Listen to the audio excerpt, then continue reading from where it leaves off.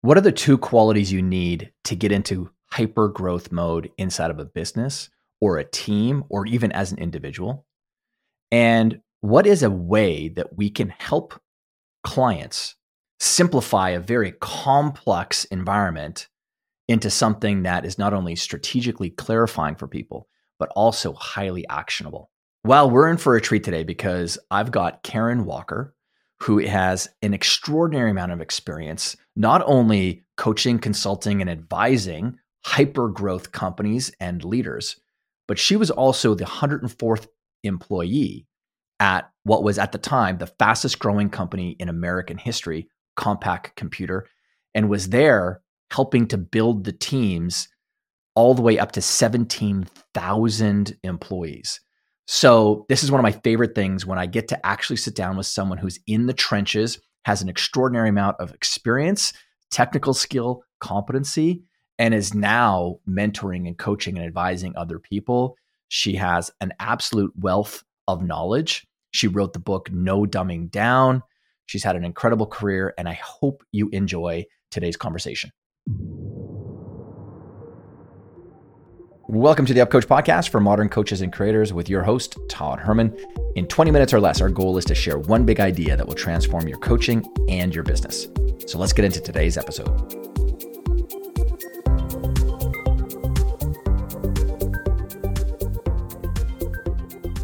I'm going to kick off with what is the significance of 2C?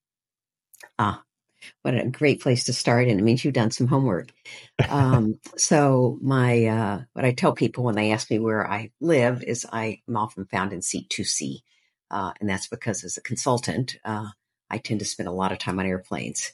And I sorted out that 2C is my favorite spot on the airplane to be. So 2C, that would be an aisle seat. Yes. Yes. You've traveled enough to know that you don't need the window seat to look out anymore at the, topography below. So it's just, I found that so it's such a great example of when someone shares something so specific in their bio that I'm like, that out of all the things that you shared, that's the one that I've got to ask you the question on to begin with is why 2C?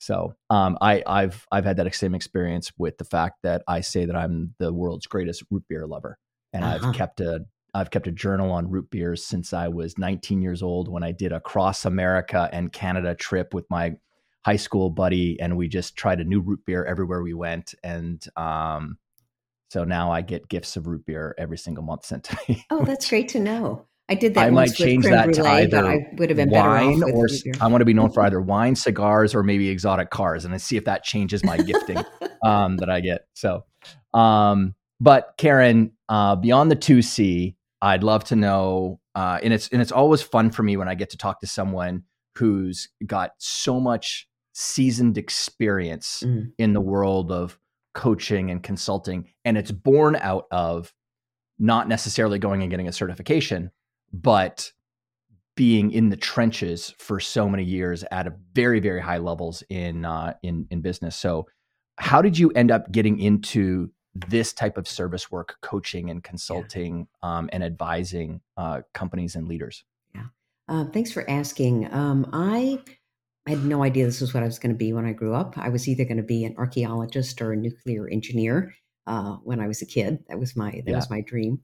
I did get an engineering degree, and then I worked for what was then the fastest growing company in American history, Compaq Computer. No idea when we joined. We had no product shipped yet and only 100 people, but was there through 14 years of hypergrowth as we went from no revenue to about 15 billion in revenue, and from 104 employees to 17,000. And I had, as part of the leadership team, had a big global job. It wasn't very big when I joined, but got bigger. And I loved it. I really loved that environment. And when I left, at the size it was just like another big company. And at least for me, wasn't a place I wanted to spend the rest of my working life. So I took some time out to figure out what I really missed. And I miss putting together high-performing teams and making them clear what they're doing, why they're doing it, and the stuff that gets in the way. And it's almost never the technical stuff. It is almost always people, process, and tools. And I'm an industrial engineer, so efficiency is sort of part of my DNA. Yeah. And I went back to Columbia. I did their ODHRM program, so I got the theory behind the practice that I knew. And I've been working with CEOs and senior leaders and leadership teams now for the past 2 decades, primarily in the tech space. Also worked with a number of Fortune 500 companies, but I'd say my sweet spot tends to be tech. Yeah.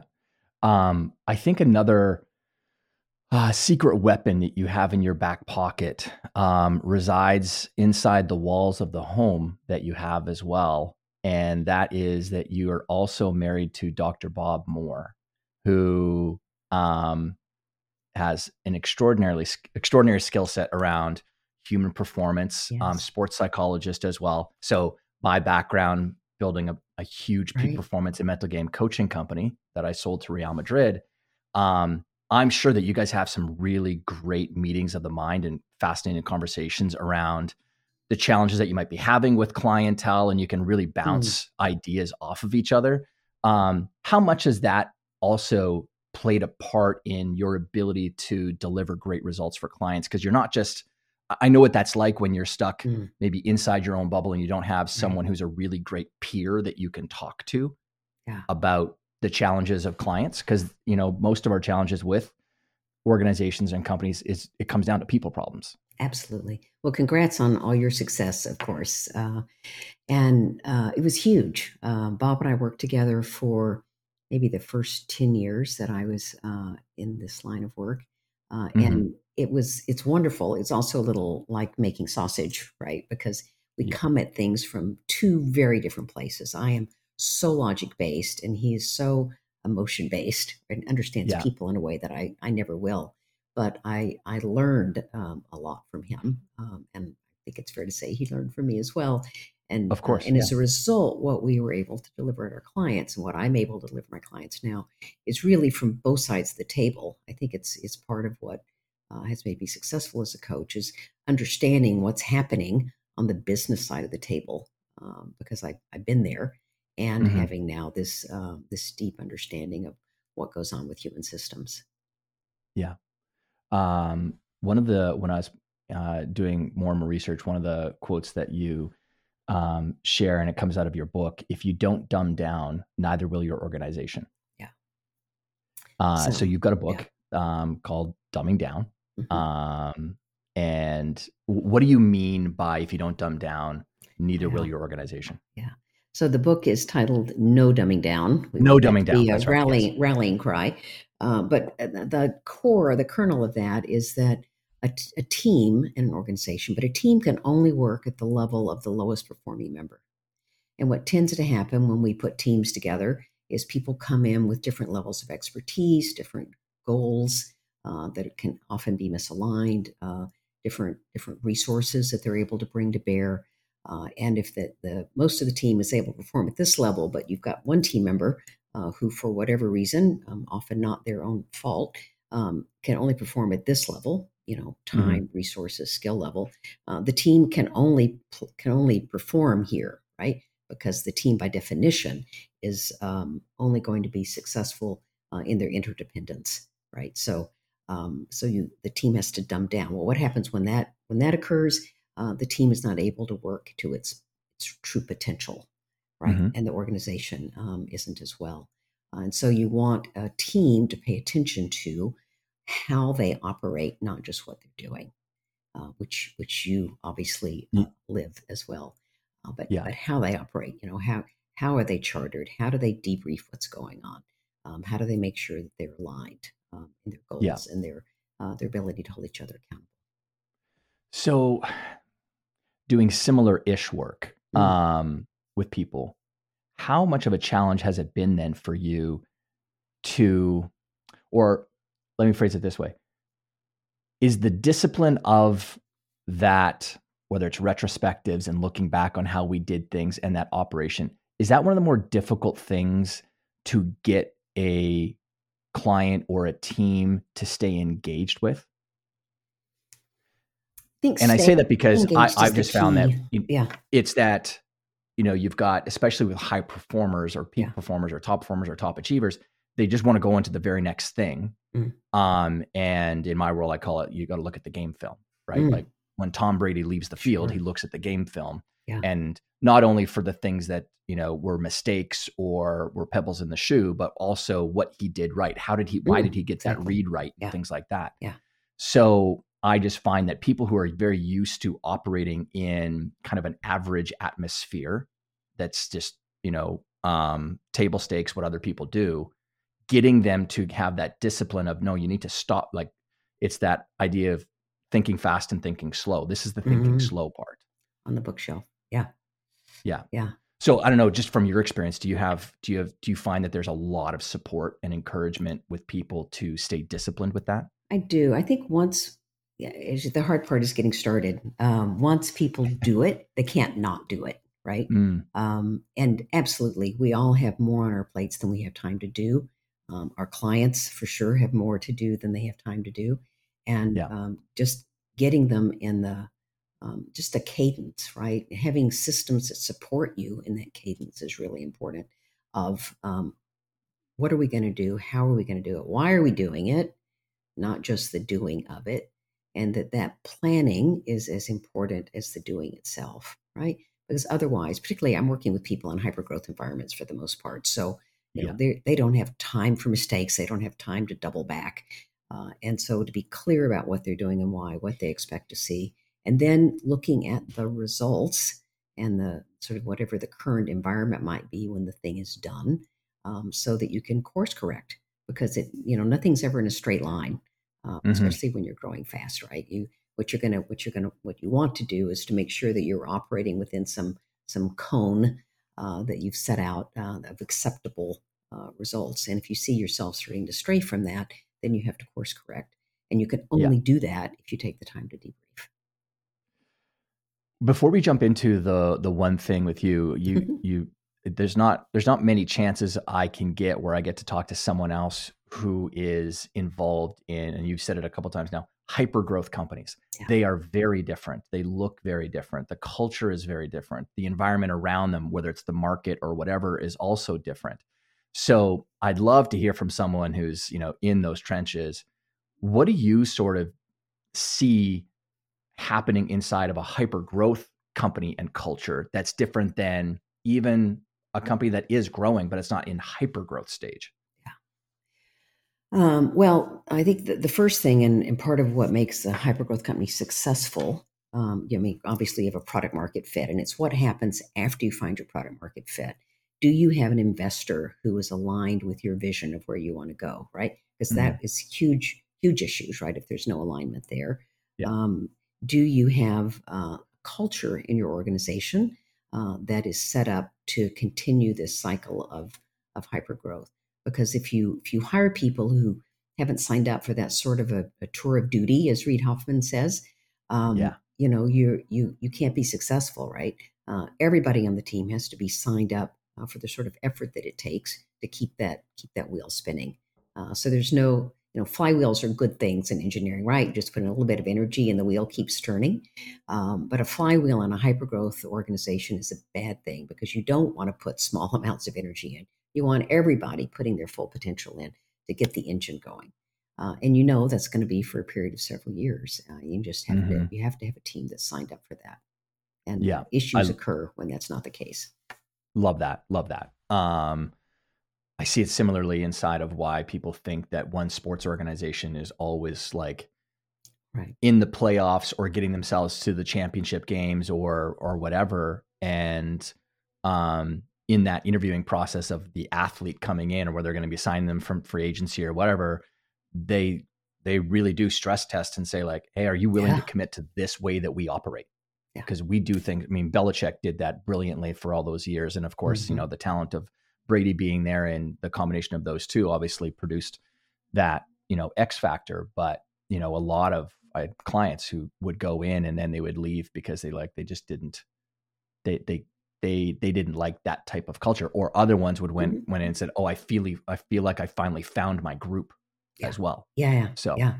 I think um, I really yeah, should have said this earlier. I think the other thing that is so important for working in a hypergrowth company, you have to have a great tolerance for ambiguity, and a bias for action. And those are things that are hard for people, right? To be able to live with the unknown. But in a hypergrowth company, you cannot know. And so if you're not okay with ambiguity, you will fail. And then, of course, the bias for action has to be there in any growth-oriented company. Yeah. Oh man, that's a rabbit hole that I could go down I with know, you on that one. We'll We'll have to come just back talk and have that. again. Yeah, exactly. Okay. So getting to your one thing. So as someone who's worked with, top achieving teams and high performing organizations and CEOs and leaders and boards as well, I know we talked about this before. It's hard to always whittle something down to one thing, but what's made a really big impact on your ability to help people get results towards the transformation that they're trying to go towards? Yeah. It's actually one of the things that helped me know I was going to be a consultant. I went into a room and I couldn't not pick up the marker and draw something on the flip chart. And what I've learned is that I have an ability to create 2x2 matrices, and that they are a way to take a complex situation and simplify it. And any executive is in a situation where they're living in a complex world, and simplification is often the greatest need. And so a 2x2 matrix will not solve all the world's problems, but it will give us a framework for talking about what's going on. And I brought an example that I thought might be useful for your audience of coaches. So it's pretty simple to make a matrix, right? You just have to have these two variables. And so I would say this because I draw them as well, and it's one of my superpowers is creating models and frameworks. Yeah. I'm a dyslexic, and so I think in pictures in my head anyway. And so all the thought leaders that I mentor as well and help them kind of build similar businesses that that I did. It's one of the first places I start is organizing things into either pyramids. There's circles, triangles, and squares, right? Yep. And so you're talking about squares, but I mean, creating a great matrices, while it's, visually simple, there's a lot of nuance that goes into getting the right words and axes on there as well. So, all right, feed me this example. So I'm going to talk you through this without the visual. So I'll let you do this in your head. Yeah. So the two axes are executive presence and technical skills, right? And as someone who does coaching, right, often there's a tension between those two. So if we start in the upper left-hand corner, so this is someone with high executive presence but low technical skills. I call that fake it till you make it. But you don't be an empty suit, right? Which is what can happen there if you only have executive presence but you don't really have the skills. When you say executive presence, what do you mean by executive presence? I mean the ability to walk into a room and command it, to be able to connect with the people that you're presenting to, or that you're selling to, or whatever you happen to be doing in the moment. But it's this ability to show up as someone who others want to listen to. Yeah. And then the technical presence side of things, is that in the domain of understanding the business, or what would that whatever be? Your technical skills are. I mean, in my world, sometimes it's someone who's like a really awesome in the engineering and development side, or maybe they're really good at cybersecurity. I mean, who knows? But they're not always really good at presenting, for example, to customers or boards, or even others in the organization who they need to influence. That. Okay. Yep. So up and to the left is strong executive presence, low technical skill. Exactly. In the bottom left-hand corner, which is low executive presence and low technical skill, I call this get to work, right? You need one of these skill sets or the other, or you're not going to last at any organization. The bottom right-hand corner, so this is someone with high technical skills, low executive presence. And so these are people who often get coaching, right? Because they're moving into areas where they need to have the executive presence, but they've been really successful at the company technically. So this is a key contributor, right? Oftentimes that person is able to develop their own skills. And if they can't, they at least need to find an interpreter, right? You have to find a way to take what it is that you're trying to get across and make sure that it connects with people and that they're able to understand it. And then Can the I upper, stop you there just for a of second? course, yeah. Because all of this is actually perfectly mapping to how I perceive I would say, the um, marketing presence or influence of many Mm, coaches, consultants that are out there as well. A sure. lot of them will have they're bottom right corner people. Hmm. They have really great technical presence, or they understand their domain of knowledge really, really well. Yeah. But their ability to communicate that out into the market so they can own thought leadership Mm, is where they're weak. yeah.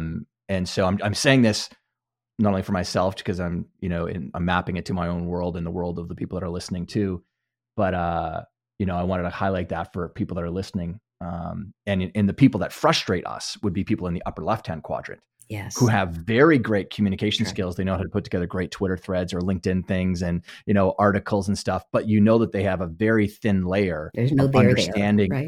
Yeah. of the domain. And the easy way for me to find that is I just have to ask you one or two clarifying questions and I can pop your balloon. And I've done that on panels with people because Mm, I know that they're sort of just saying the platitudes. right. So, all right, upper right-hand quadrant now. All right, so here we are, right? The Holy Grail, the upper right hand quadrant. And this I label the sky's the limit. This is someone with strong executive presence and strong technical skills. So the challenge there, or the charge there, is to keep growing and developing, because that is someone who's truly a high potential high performer in an organization. Mm-hmm. Yeah. If you ever, like when you evaluate Hmm. people inside of, say, a hypergrowth company versus a growing or a stagnant company, Hmm. does the percentages in the quadrants start to shift and change based on the type of company that you're looking at? I don't know if you've ever done that work, but it would make sense to me that you would have a lot more people in that upper right-hand quadrant. Absolutely. I'd say the right hand side in general, you have more people in. People on the left hand side, the fake it till you make it folk, in particular, wash out, right? Because there's no space. They can't keep Mhm. up. Charisma will only carry you so far. Yeah. I don't know. I feel, Karen, that I wish that was true, Hmm. but I don't know that that's always the case. I mean, how many more CEOs of, highly touted CEO comes in to take over a massive, multi-billion dollar company, and they do not get anywhere near the same results as a predecessor Hmm. or something else. And we see it in politics, we see Oh, it in sure. Yeah, I was media. speaking And you're right, they do purely about wash out, hyper but growth sometimes I companies, think it just takes a but long time for it to happen. yeah, I was speaking purely in hypergrowth companies, but Yes. absolutely in the world in general, a lot of empty suits, and Yeah. people. What was the old term, the Peter principle, where people sort of Yes. got promoted until they The couldn't level do of the their work competence. anymore, and then they couldn't get promoted, so they just stayed there. They got promoted into their incompetence, and Yes. absolutely we see that, and as a shareholder, that is always the worst thing to Mhm. see about any organization that I'm invested in any way. Well, the final nuance there about, you qualifying and saying in hypergrowth companies, you can see Mm, someone wash out a lot faster. I would definitely agree with that, um, on that. So what has been then the impact? You said simplification, um, but do you have an example of a, a client that you came in and you did this with where you've had fascinating conversations or it had an impact beyond even what you would have expected mm, it to have, which is helping them simplify their thinking because now you've got this object that we can all look at and start plotting things inside sure. of. Any examples from your past? Sure. Well, in this case, for example, it once someone has a framework and they're really technically gifted, it's easier for them to see why they need to put the effort into doing the other. Right. That's often the issue for people about growing and developing and changing is I'm already successful. Why do I need to do anything different? Right. Hmm. And maybe you don't have to do anything different to stay where you are, but the organization around you is moving, your customers are moving, your direct reports, everything is growing and changing all the time. And if there's no such thing as a steady state in the world, and so No, you that's right. either have to make the change or you actually will go into decline. But I think once you have a framework where you can say, okay, these are the two things that are most important, and most of the people I'm working with at the senior level, then I'm missing one of them, or I need to Yeah. at least get better, so that it's not an issue. So Karen, when you're creating these 2x2 matrices with people, Mm-hmm. are you prescribing what goes on the X and Y just from your own experience, or do you sort of facilitate it out of them as well? Yeah. Often they come out of conversation that we're having, right? Sometimes I'll be coaching with someone like on Zoom, and I'll pull up one and say, "Oh yeah, this is what we were talking about, right?" Yeah. But often it's just out of the conversation come the things that are in opposition, that it would be beneficial for us Yeah. to figure out a framework so that we can talk about it in a more coherent and logical way than we have been. Yeah. The other side of this too is, from my experience of just giving people a model is, Mhm. our challenge is, we've got our expertise and we're trying to, pour some of that into the people that we're working with, but their ability to recall it, if it's just a jumble of words, can be difficult. Whereas you empowering them with this matrices allows them to go back and then mentor and coach other people as well. I'm sure that that's probably one of the other, incredibly powerful side benefits of doing this with people. Yeah, absolutely. And that's why these sort of memorable taglines for each of the quadrants are important.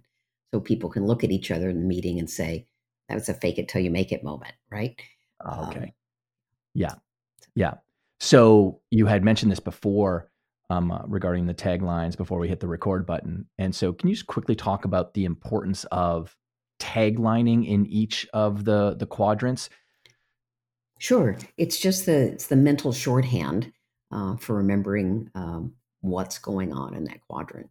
And I often try to put both the memorable tagline and then also the what to do or even what not to do Yeah. as a subset of that. But in this case, the fake it till you make it empty suit, I think it's a pretty easy thing for people to remember, that's someone with only executive presence and no technical skill.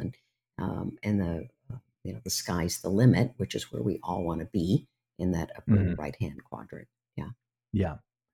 Uh, this is brilliant. I know that there's probably about 36 other bullet points that you could run down of other things that you've made that make a big impact in the way that you work with people. But I love this because it's such a tactical example. It's tactical and it's strategic at the exact same time. It's Mhm. one of these few concepts that unites both big thinking and very practical, Yes. actionable. I can go and do this right now, which I think is at the absolute apex of thought leadership, Mhm. advice giving, and we haven't had that. We haven't talked about something like this on the podcast before, but it's something that I do every single day. Right.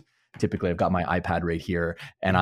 I'm, sharing my screen and I'm drawing something out, whether it's for a client Yeah. or whether it's for a webinar or a training or something like that, because, it's for myself as well, helps me organize my Yeah. thinking. And, every human being likes a picture. I haven't met Absolutely. anyone yet who objects against a circle, triangle, or square. So, to anyone that's listening, like building up this skill set and studying other matrices and how you build them is, it sounds like it's such a specific thing, but it's so empowering to other Mm. people Yeah. when you clarify thinking. Yeah. Yeah. Agreed. Um, Karen, where can people go to learn more about your world, your book, Mm. and just everything that you're up to? Yeah. So I am, my website and all social media is under Karen Walker US. So the website Mhm. itself is karenwalker.us. Yep. KarenWalker.com is actually a New Zealand fashion designer, so I will never have that, but KarenWalker.us. And then on social media, it's all at Karen Walker US. Fantastic. Well, this was a treat. Thank you so much. love the conversation around the nuanced difference between hypergrowth companies and, someone else. So you're a champ. Thank you so much. Terrific. Thanks for having me, and look forward to another conversation. Take good care. Yeah, for sure. Thanks for listening to the Up Coach podcast with your host, Todd Herman. I hope you got a lot of value from today's episode. And if you haven't already, subscribe to the podcast so you get notified when we drop our next episode every week. Just type in the Up Coach podcast in the search and click the subscribe button on your favorite listening platform. And a review, a little star rating wouldn't hurt. And finally, all the show notes, tips, links shared, and the transcript is over at upcoach.com/podcast, where you can also get your free trial for our modern transformation platform, specifically built for coaches and creators that care. Now, that's all for this episode. We'll see you next time. And of course, keep on coaching.